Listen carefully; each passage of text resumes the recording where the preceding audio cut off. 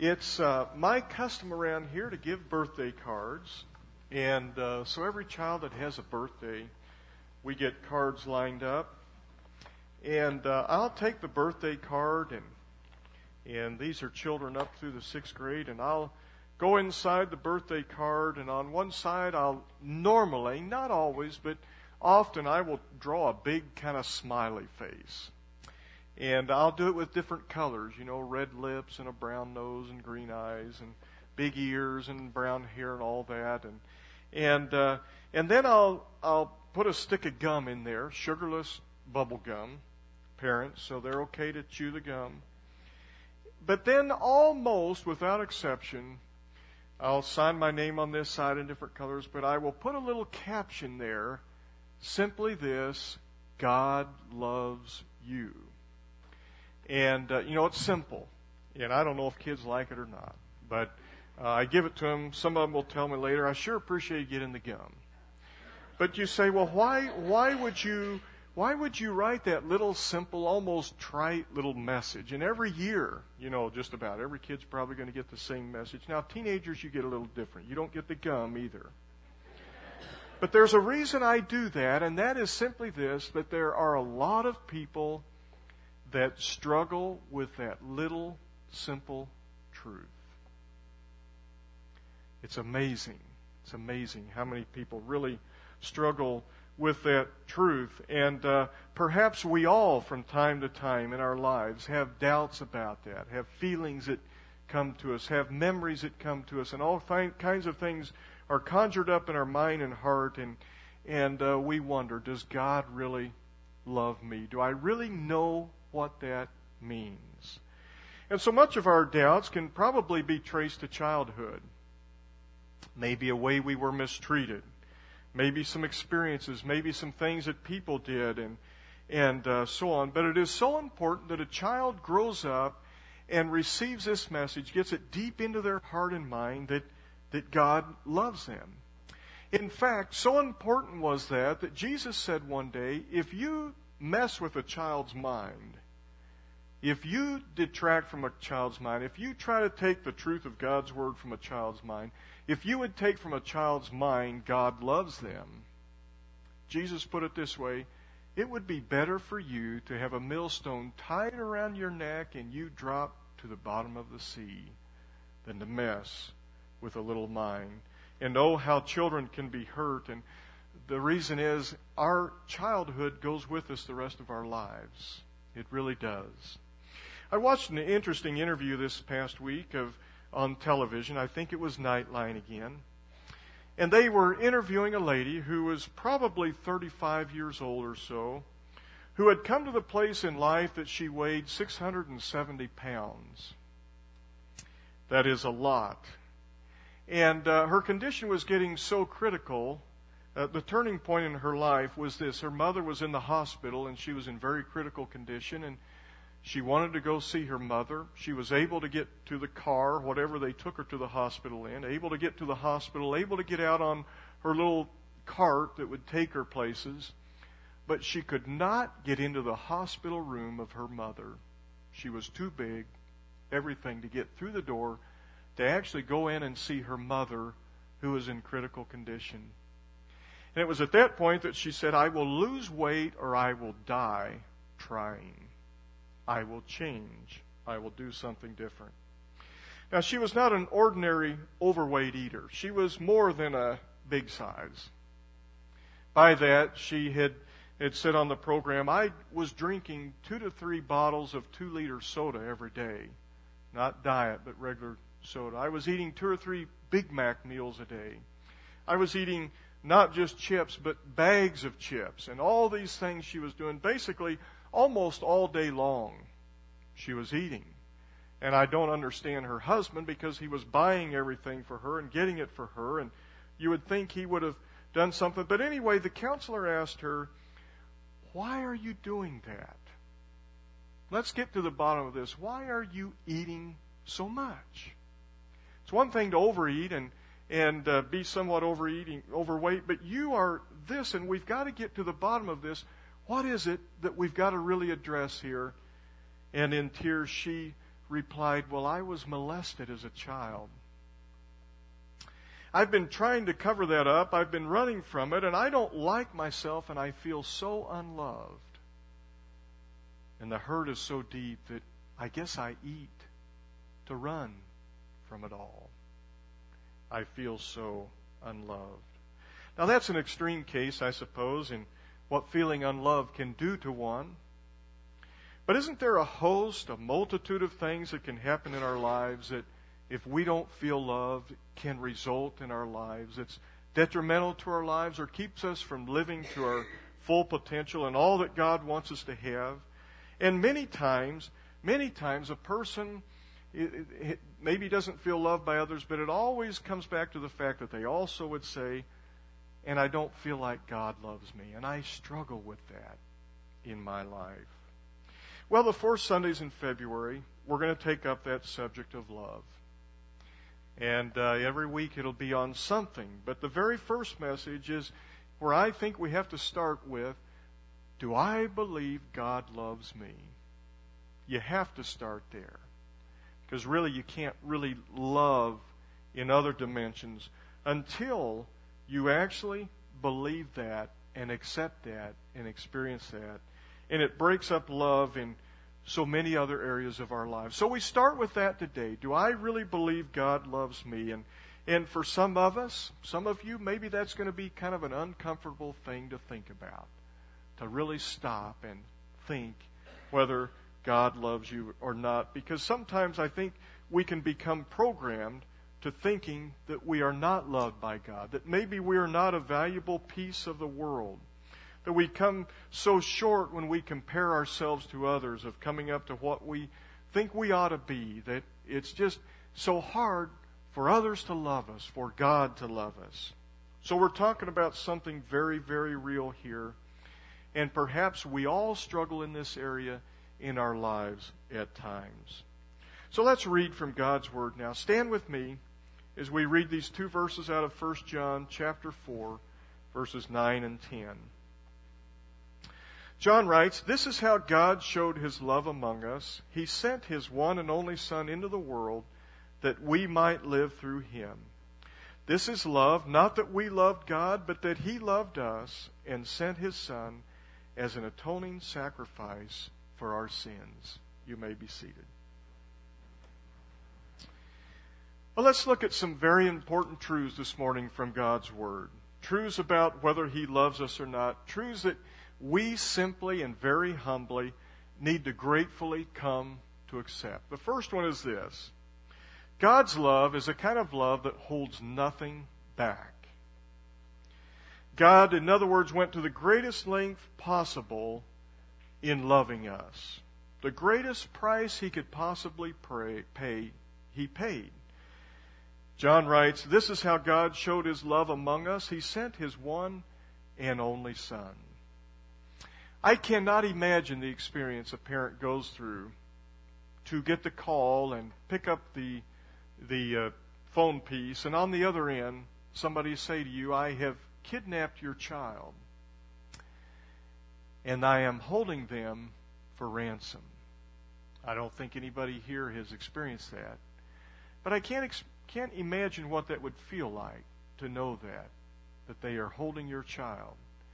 And X number of dollars or whatever, they will keep them. And then, going through that type of thing. I've got 3 children of my own. I've got a granddaughter. And I guess the thing to ask this morning is, how much would I give for a child, a granddaughter, being held ransom?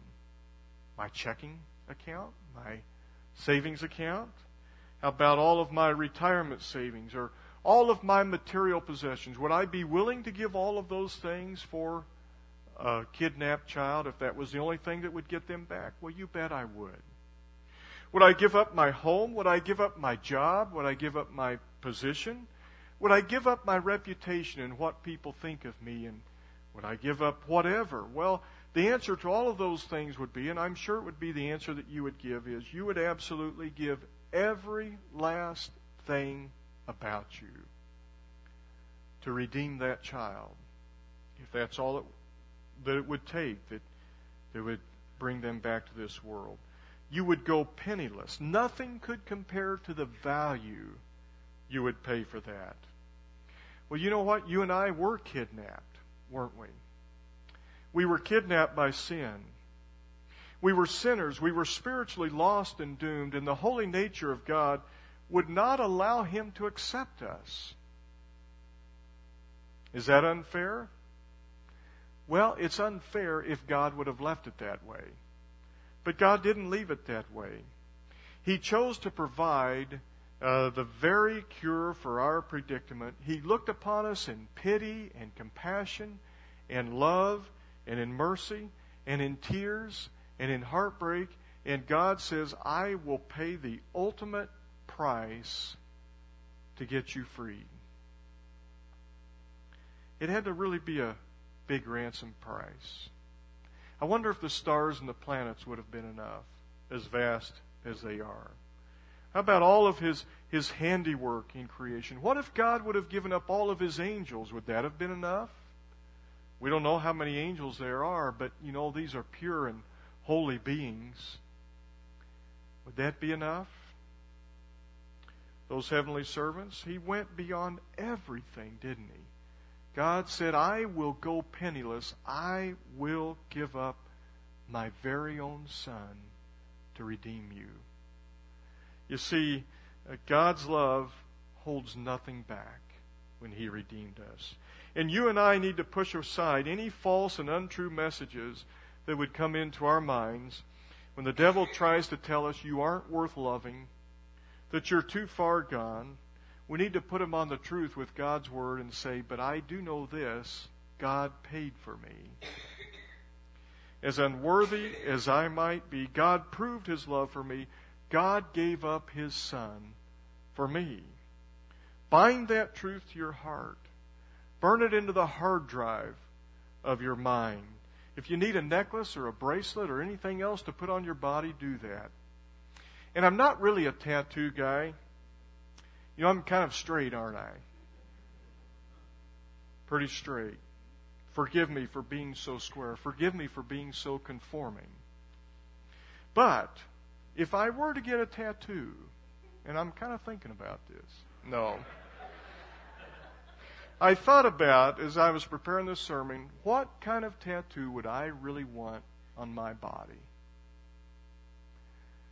And sorry, Cheryl, but it would be this. I think I would put a line or two of one of the songs we sang this morning.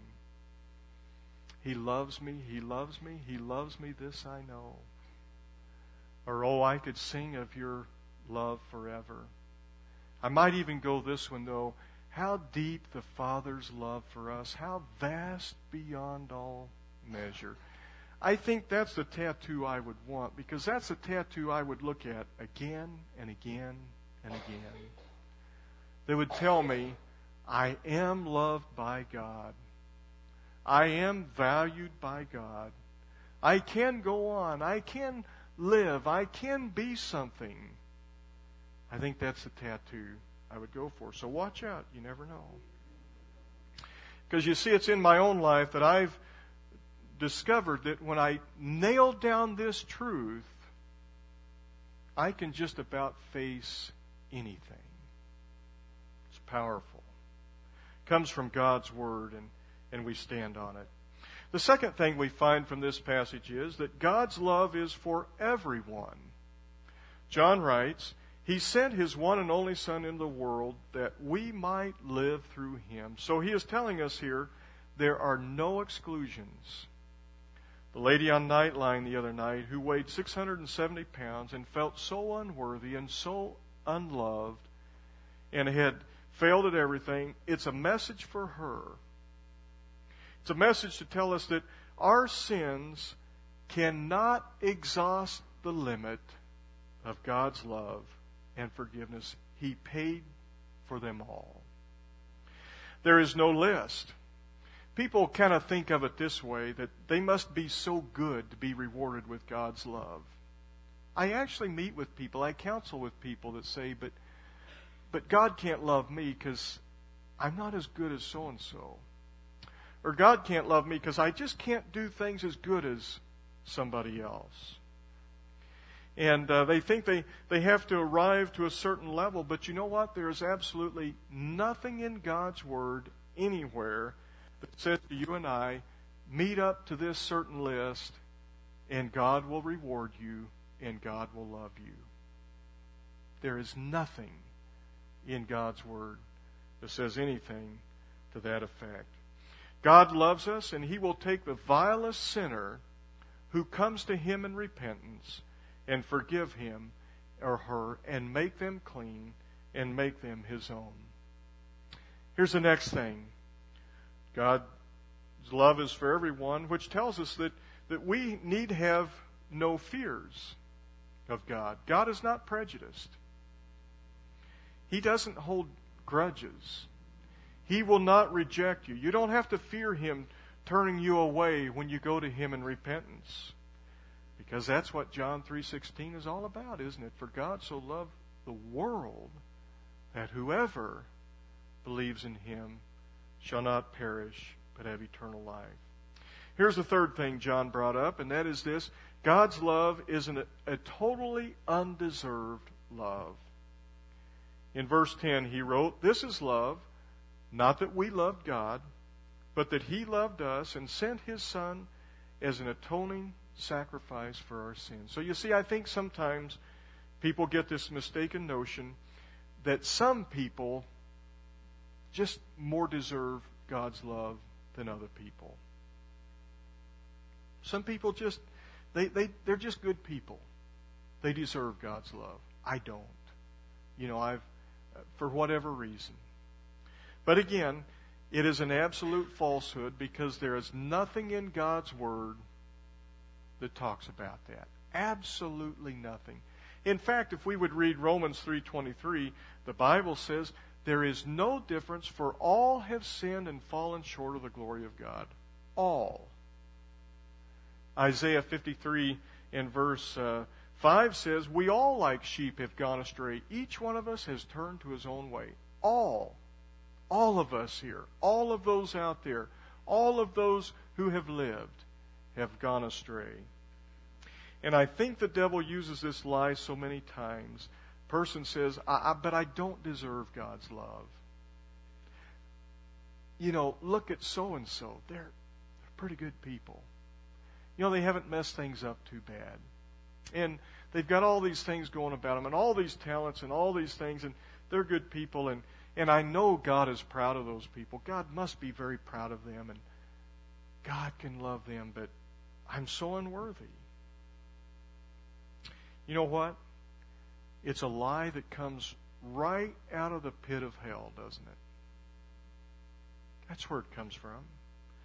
We all only have one entrance to God. Hate to disappoint some people. And that is, we only have one entrance, and that is a door as we come as repentant sinners through the cross of Christ. One door only. You see, God doesn't have all these doors like on The Price is Right. He doesn't have door number 1 that says, now this door is the door you come to God through, and these are the good people. I mean, you can't hardly find anything in their life to fault them for. And there are really good people. I remember one of my youth ministers, his wife, was sharing one day about some awful things she'd done in her life. One of them was they'd gone to this fancy restaurant when she was a teenager, and she took home with her a spoon out of the restaurant, and she felt so bad. She's a pretty good person. There's door number 1, and she can go through that door. Those are good people. Door number 2 is those people that have been fairly good people in their lives. A few little scuffs here and there, but they're pretty good people, and I can see how God loves them. They're door number 2. And then door number 3 is those average people. They grow up basically good, but they dawdle in some things they probably shouldn't have, but they straighten out real fast. So door number 3 is, those people. Door number 4, now those are the people that, they got into things they really shouldn't have, but, they're not horrible people. They're not in, places, they're not in jail or prison, or they're not paying fines or whatever, but boy, they should have done a little better. Door number 5, those people are really barely squeaking in. God's got this little narrow slit over there, and a few people that have really been bad come through that door. You know what? There's one door. Do you see what I'm trying to tell you this morning? The saint that you thought was a saint that only stole the spoon, and the person that murdered or raped or whatever else you can think is just horrific, they all come through one door. The door of the cross, Christ. Only one door. We're all loved by Him. And it's amazing, isn't it, how God loves us all. And so we come to that first question this morning. Do I really believe God loves me? That's the question you have to answer. It's in His Word. Do you believe it? Or are you fighting it? Jesus invites you, as we think of love this month, to experience a washing of His blood, of His love, over your whole being. Mind, soul, body, spirit. Claim it, believe it, accept it. Put your faith in Him. Would you bow your heads for just a moment this morning? I just wonder in these closing moments this morning, before we pray a benediction, if there's anybody with your heads bowed that would just slip a hand up and say, I struggle with this one. I struggle with this one. And many people do. And I need that. I want that washing of God's love over my being. I wonder, would there be any hands that would just slip up and in answer to that and say, God, would you just do that for me? I see that hand. I see that hand. Any others would just lift a hand. I see that hand. Any other hands this morning? I see that hand. God bless you. Amen. I want us to pray a prayer in closing, and you pray it with me.